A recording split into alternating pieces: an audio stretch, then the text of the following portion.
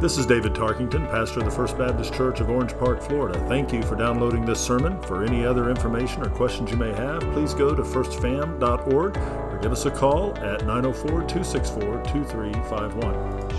Song today, church, I invite you to get a copy of God's Word out before you and stand with me as we read from Psalm 61. It is Pentecost Sunday, and we are focusing yet on this very deep hymn of the Hebrews in Psalm 61. David writes, "Hear my cry, O God, listen to my prayer. From the end of the earth I call to you when my heart is faint. Lead me to the rock that is higher than I, for you have been my refuge, a strong tower against the enemy. Let me dwell in your tent forever.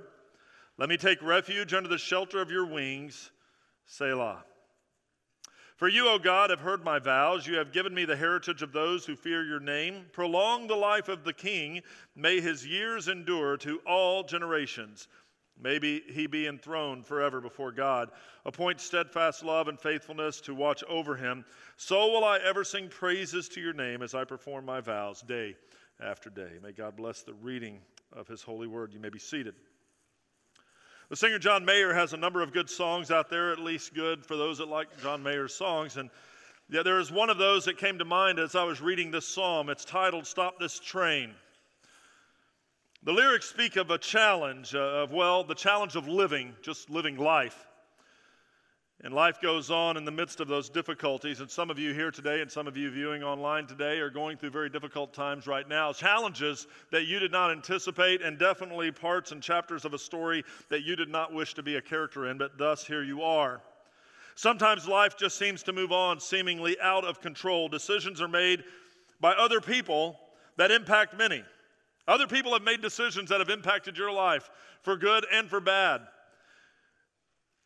Good is nice, but bad seems to be bigger and often is the part that we remember the most. And memories of days gone by become treasures, but seemingly treasures that get lost in the shuffle of busyness. And sometimes when you hit a certain age, you look back and recognize the innocence of childhood has been erased. Mayer sings of watching his parents age, and some of you understand that fully. And knowing that his parents one day will die. And he will be left alone as an adult doing what adults must do. And in our culture today, that's even become a verb. He'll be left alone adulting, which is kind of a dumb word when you think about it. But that's what he's going to do. And that concept is daunting to him. Here are the lyrics, just a portion of them. "Stop this train. I want to get off and go home again. I can't take the speed it's moving in. I know I can't, but honestly, won't someone stop this train? Don't know how else to say it, don't want to see my parents go. I'm one generation's length away from fighting life out on my own. Oh, come on, stop this train. I want to get off and go home again. I can't take the speed it's moving in. I know I can't, but honestly, won't someone stop this train?" Sometimes life feels like it is a speeding train, and we're just along for the ride. And in those moments that others may say, these are adventures, this is the time of life, you're living your best life now. Sometimes in our midst of enjoying that, or supposedly supposed to be enjoying what others are saying are the prime of our life, we're just crying out, someone, would you just please stop this train? Because you feel overwhelmed. Situations occur seemingly out of the blue, even if you think you're ready for it. I've yet to do a funeral for anyone who was really ready for the funeral of their loved one. It doesn't matter how long they were terminal, what illness they were battling, what they were going through. When the moment comes, it still always seems to come as a shock. I'm not minimizing that. It's a reality of life because change is upon you. Sometimes you may be like John Mayer, just wishing, with all that life is giving you, would someone just please stop this train? Maybe you can relate. Do you ever want to just throw up your hands and say, I'm done? I'm done. Hey, most recently, with all that's been going on in the world, the verse of the day from Christians and non-believers who like to sound Christian are posting, Lord Jesus, please come. But I wonder if it's really a prayer for God to fulfill that which he has promised, or is it just a request, oh God, just stop the train so I can get out of here? It might be a little more self-serving than we want to admit. I'm done. I think about that. I'm done.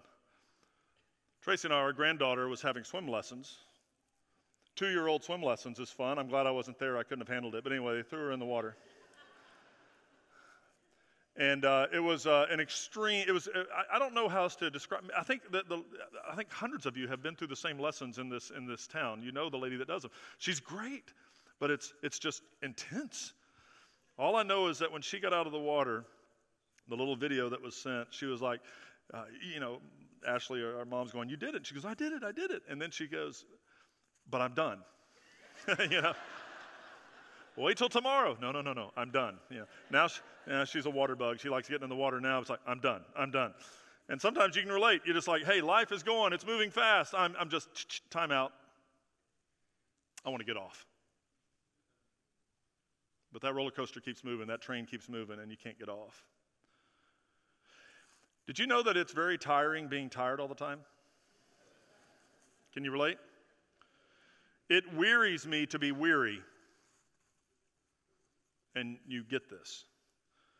The spiritual battle is real, and the spiritual battle comes not in a lone lane, but also brings with it physical and mental and emotional battles alongside. Did you know that? We like to segment everything. We're in church now. We're in our Sunday mode. But spirituality does not live in a lane by itself, but it overwhelms all the others. And the reality of spiritual battle is so real that it impacts everything else. We speak of this. We know this. We often come to church. Sometimes we just come to church on Sunday wanting a respite, just wanting a bit of rest, a place to be with friends, to drink some coffee, to eat some donuts, hear a Bible verse, hear a nice Bible study, reflect on what God is doing. And that's good, and I get that. I don't doubt that that's needed. In fact, that's actually part of worship, I believe, to rest in the Lord. But the world today seems smaller. And with the advent of instant news and hot takes from every single thing by every single person, our phones and computers connect us with stories that often just add to the feelings of despair. Whether it's the continued unraveling of morality among many that makes it seem like we're going to owe Sodom and Gomorrah an apology, to the undermining of biblical Christianity among many under the banner of deconstruction, whether through the media, perhaps, or entertainment, or family-focused theme parks that are not family-focused any longer, from movies, the justice system, unveiled sins from formerly revered Christian leaders, or any number of other things, sometimes we just want to say, stop this train. I want to get off. I think David, the psalmist, the king, the shepherd boy, felt this way numerous times. His life is chronicled in the Old Testament, and it truly is a roller coaster of events, feelings, of righteousness and sin, by him toward others, and by others toward him, and by all toward God. We see the shepherd boy chosen by God through the prophet Samuel, the forgotten son who wasn't even brought in as by his father as perhaps the one to be anointed. We read of him slaying the giant Goliath and being thrust into celebrity status immediately, for Saul has killed his thousands, but David his tens of thousands. There's the drama between him and King Saul. There's the friendship between him and Jonathan. There's the moment he's finally crowned as the king. There are good days, and then there are hard days. There's his moment where others are trying to kill him, Philistines especially. His own family and his own children tried to kill him. His sexually improper acts with Bathsheba, his power move upon her, the death of a child, his orchestrated murder of a faithful soldier. His highs are very high, his lows are very low. The reclaiming of the Ark of the Covenant was a high. And all the drama that leads in his life makes you wonder, how in the world did he get through all of this? And how did he ever get forgiven for all those heinous acts that he did? And how could a guy like that be known as a man after God's own heart? Yet he is. But David is not God, he is human, and in days of desperation, they were very real desperation moments, days where he was out in the wilderness and wondering, God, are you still there? And then remembering he was. And moments that led to despair. As you read through the Psalms, this collected hymn book that is located in the center of our Bibles, many of them, you notice, are penned by David himself. And in his lyrics, he bears his soul. David was not writing songs so that he can move up the charts and Billboard. He was not writing songs for personal notoriety. But he was opening his heart and his soul to the Lord with pen in hand, lyric sheet available, and worship through his despair, even in his hard times and the victories, pointing himself and others to the one who is greater than all. There are numerous psalms that echo the thought of, I'm done, get me out of here. Please stop, no more. No mas. That's what Psalm 61 sounds like. David knew his feelings of desperation were not just feelings that he was having, but many of those in his nation that he was king over had the very same feelings. For so goes the shepherd, so goes the sheep. The psalm is one of many by David expressing the hope found in the midst of despair. The emotions are clear, and there is no sugarcoating here. If you like your Bible verses sugar-coated, you won't be reading most of them. There is no sweetness here that is inauthentic. That which is sweet is authentic and true as you see God reveal himself through this. You have words in here, like in verse 4, the words forever and all generations. The words in verse 6, day after day. Verse 8, 4, 6, and 8, all those verses that have those words that proclaim loudly that the one to whom David is singing to and the one that he has written this for is the God who offers hope for today and the tomorrow you can't see how you're going to get to. That's our God. God is steadfast now in the midst of the sinful mess that we endure, and God remains faithful despite ourselves. Sometimes we just need that reminder. I think perhaps that's maybe why in the midst of despair David wrote this psalm, as the Holy Spirit gave him the words to write so that he could sing it and others could sing it, because there are many times that many of us at moments of despair in our lives with difficulty and circumstances and things we really don't have seemingly control over, just want the train to stop so we can get off, and oh God, where are you is the cry. I thought you would help me through this. I thought if I was obedient and went to church all the time, my kids would be faithful and go to church when they were adults. I thought if I gave money to missions, then everything would be okay. I thought if I was active in Sunday school and just a good person, that it would all work out. But as you likely know, as many of you could testify even now, just going through those good motions which are right and good and holy does not always mean that life is right and good and feels holy. Difficulty comes. And sometimes we need to just borrow a little bit of David's words and go back here and say, you know what, David? I get it. I cry out to you, God, and I wonder if you're hearing me. And I promise, and I get to the end and realize you are. Sometimes we need to be reminded of that. Sometimes we need to sing of that. Sometimes we need to sing to God in worship the truth that we know to be true. We sing to him, and we also sing about him. And it is worshipful when we look to him. And it's evangelistic when we sing about him. You know, life is hard and sin is real and pain is constant and hopelessness is rampant, but we do have an answer. Do you believe that? Do you really believe that, or do you just say yes because you're in church and you know you're not supposed to say no when the pastor says, do you believe that? Do you believe we really do have an answer? All right. 3 of you really believe that. And the rest of you want to. We do have an answer. We have hope. We have truth. And it covers all the other news and all the other recommendations of self-help that comes out there that offers temporal comfort when we need eternal security. For this is our song, Psalm 61. Now, we don't know any of the tunes of any of these songs, but I doubt they would sound like anything we sing. But we do know the words. And melodies are important, but words are more important. Let that just kind of sink in. No one's, 100 years from now, no one cares about the tune if the words are empty. The words are not just valuable, but these are holy, inspired, God-breathed words that are not only inerrant, but immutable, never changing. And the cry is to God, please hear me. Look at it once more. Hear my cry, O God. Listen to my prayer. From the end of the earth I call to you when my heart is faint. Lead me to the rock that is higher than I. For you have been my refuge, a strong tower against the enemy. Let me dwell in your tent forever. Let me take refuge under the shelter of your wings, Selah. David cries out in verse 1, and that is not just a little tear dripping down his face as he stares off into the sunset. That word that translates cry is a word reflecting wailing. Not just a little sniffle, a desperate shout, an emphatic plea for God to hear and respond. Why would he do that? Because at this juncture in his life, this man after God's own heart feels very distant from God. He feels very far away from God. He feels very hopeless in this moment. He feels desperate in this moment. And he feels alone in this moment and perhaps even isolated. Having a conversation with one of our ladies this morning that she shared that one of the greatest challenges during the COVID pandemic when it was at its height was the push towards isolation that became so easy.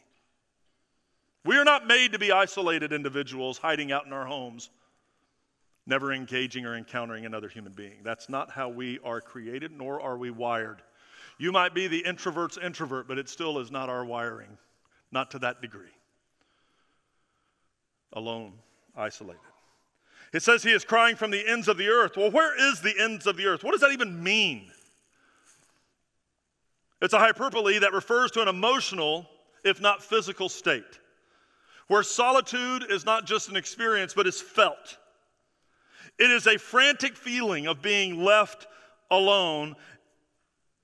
And just in case you only think it means hiding out in a cave in a desert near the Dead Sea, you probably can relate to this because you can feel alone in a crowd. You ever had that experience? People all around, but I'm all alone. It's real, and David knows this, and he is inspired by God himself, the Holy Spirit, to say this. Now, David is not the kid who is homesick because he was dropped off at summer camp for the first time, and it's his first time away from home, and he's crying so much that eventually the counselors say, "Mom, Dad, come get him back." I've experienced that. This is not homesickness. This is despair. This is a threatening feeling where protection is sought. He cries out wailing, "God, protect me. Wrap me up, bring me home, keep me safe." Why? Because I feel so alone, so abandoned, so desperate. And think about this.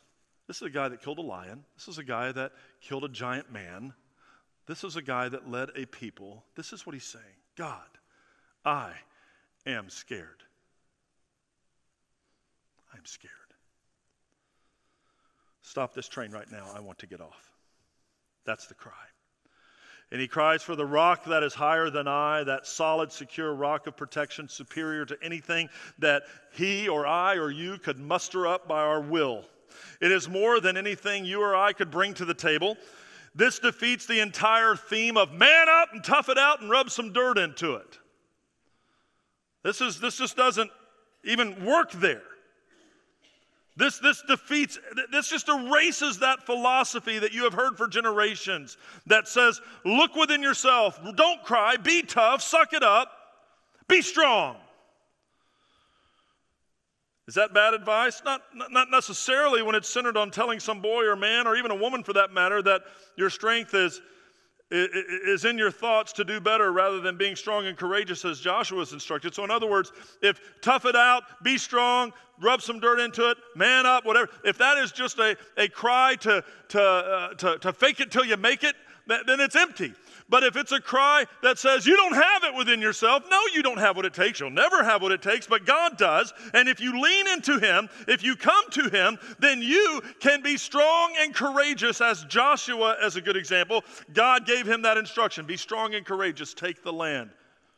Not because you're Joshua, because if you don't want to do it, I'll find another Joshua. But because I'm God, I want to use you and I choose to.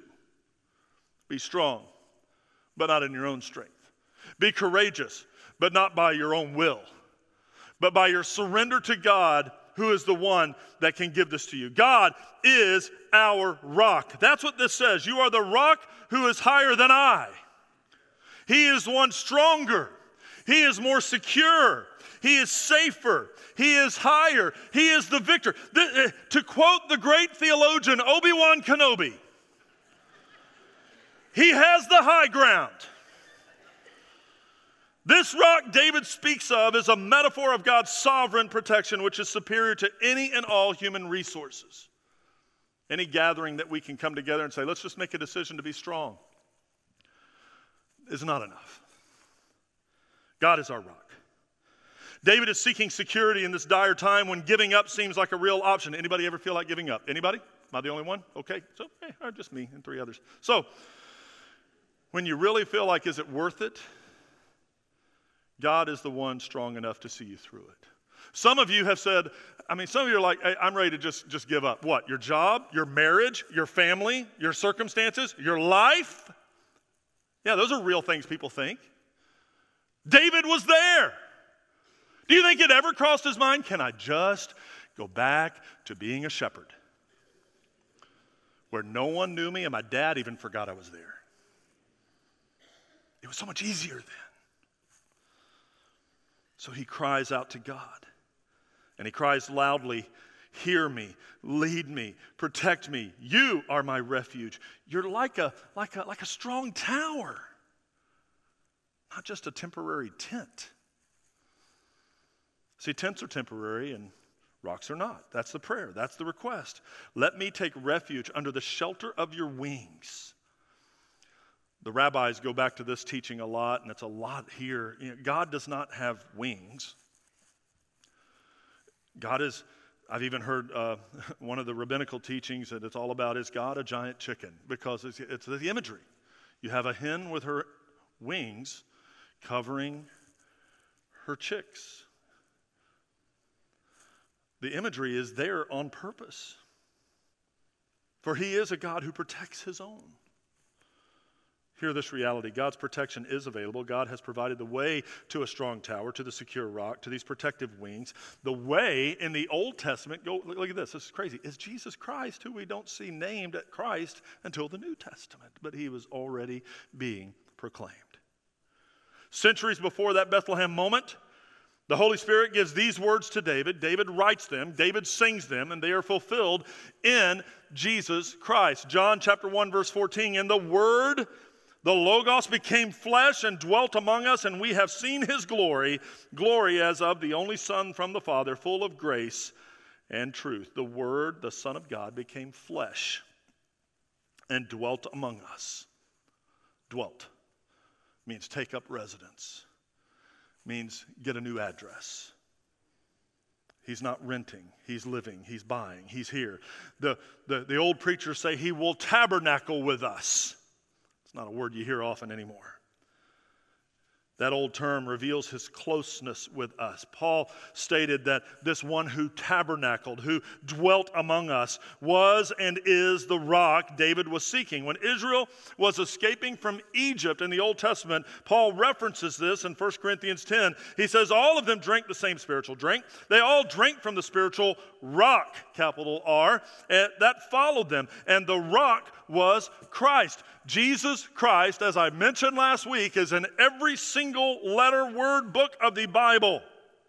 He is not only a powerful place of protection, but he is a permanent place of protection. Protection from what? From sin, from ourselves, from death, from the grave, from eternity separated from the Father, from loneliness, from forsakenness. To the wise men. You know this, right? You know that old song. The wise man builds his house where? Upon the rock. Well, that's a church culture answer if I've ever heard one. It's like knowing your audience. Some of you are going, what are you referencing? It's a song they made us sing when we were kids in church. We sang it all the time. Wise man builds his house upon a rock. Foolish man builds his house upon the sand. We have hand motions. We dance around. Then we go get Kool-Aid and eat some crackers. Happy VBS. That's what we do. But there's truth in that. David goes there. God is our protector, our life giver, our salvation. In Christ we know God, for Christ is God. So he says, help me. And then he says, hold me. Hold me. You ever have your little kids come up to you and say, hold me. I want you to hold me. They just hug tight. Verse 5, for you, O God, have heard my vows. You have given me the heritage of those who fear your name. Prolong the life of the king himself. May his years endure to all generations. May he be enthroned forever before God. Appoint steadfast love and faithfulness to watch over him. So I will ever sing praises to your name as I perform my vows day after day. There's a shift in the middle of this psalm. The first 4 verses are stop the train, I want to get off. The last 4 verses are I'm going to stay on the train, God, you're so good. God heard the prayers and pleas of David, and David held them tightly to himself. God held those prayers to himself, protected him. God protected David. God preserved David. God provided for David. And David wasn't a perfect man by any stretch of the imagination. So if God would do that for that scoundrel, what would he do for you? David didn't deserve any of the goodness because of the great sin that he committed, but David, still known as a man after God's own heart, was a holy and godly leader in so many ways, as he was repentant of his sin and forgiven of his sin and cleansed of his sin. See, the promise is understood. In the midst of despair, even if tomorrow is not easy, God has me. We don't know if tomorrow is going to be easy or not. We don't know what's going to happen this week. We didn't know what was going to happen last week until it happened. I mean, you just almost don't even want to like open your iPad or your phone or look at the news. You know, what's going to happen next? What shooting is going to take place? Another horrendous act's going to take place? Another thing's going to be revealed? We don't know what's going to happen tomorrow. But God does. He's already there. And God is our rock and our salvation. And as David referenced in verses 6 through 8, there is a future for all generations, day after day. Oh, come, Lord Jesus, please hurry up and come. Is that our prayer? Because we are saying worshipfully, God, your will be done, and do that what you do. Or is it really a spiritualized way of saying, stop the train, I want to get off? It just sounds more Christian. Well, maybe it does, but it's exactly what David was saying. Can you just stop? See, God is faithful when we are not. God is faithful in a world falling apart. I hope you have this hope. Do you have this hope? I mean, just a little self-reflection here. Are you feeling this? Are you experiencing this? Or are you just wanting the train to stop so you can get off? Do you say this, come Lord Jesus? But is it for God's glory or for your own personal ease? Is it just so you can hurry up and get out of here and get to heaven? Not have to deal with all the challenges of a sinfully sick, satanic society that is self-serving? Is that it? Or do this. Do you know the one who tabernacled with us, dwelt among us, who didn't pitch a tent but became a strong tower that would remain? For the glory of the Father and for our good. See, I know many of you that are watching and are in the room today are Christians. You're born again. You're saved. You're good. But you just needed a reminder today, just like David did, that God is still God. And he is not limited by our organization or our structure. And he has the answers. But some of you are living in desperation and doubt because you don't know this Jesus we come to talk about and worship every Sunday. And the doubts and the desperation and the overwhelming feeling is overwhelming you even now. But today is the day of hope. Today is the day of life. Today is the day of new birth. And maybe it's not so much God stop this train, but maybe God is saying this to you. You're on the wrong train. And you're heading the wrong way. But today you can make that change. Maybe that's what you need this day. I want to pray for you, and then as a church, we're going to observe the Lord's Supper. And I want to lead us through that in a very special way today. So let's pray for those that maybe are on the wrong train, and maybe those of us that need to just hold on a little longer. Father, in the age of hopelessness and desperation, we echo what David, the king, the prophet, the leader here, the king said under your inspiration. As he cried out to you as a man in desperation, asking you to help him and to hold on to him, and you answered that prayer. We cry out to you the very same cry. We ask you, Lord, to hold on to us, to help us in our desperation, to heal us, And Father, there are people in the room and watching online today that have no hope because they don't know you. They have enough church in them just to be dangerous, and they know enough of the Jesus version of cultural Jesus to not really know you. And I pray today you will break through all of that. Reveal yourself to them as who you truly are. Draw them to yourself, and may today be their birthday, their new birthday, their salvation moment. May that happen even right now. If that's you, it's not just repeat a prayer and you're a Christian, but here's the heart of that prayer. Father, I know I've sinned. I'm sorry. And I confess that to you and ask you, this is what you'd ask him. Forgive me of my sin. I believe Jesus is your son, that he lived a perfect life, that he died on the cross, that he rose again on the third day. And he is alive even now. And because of that, Father, I want to be alive too.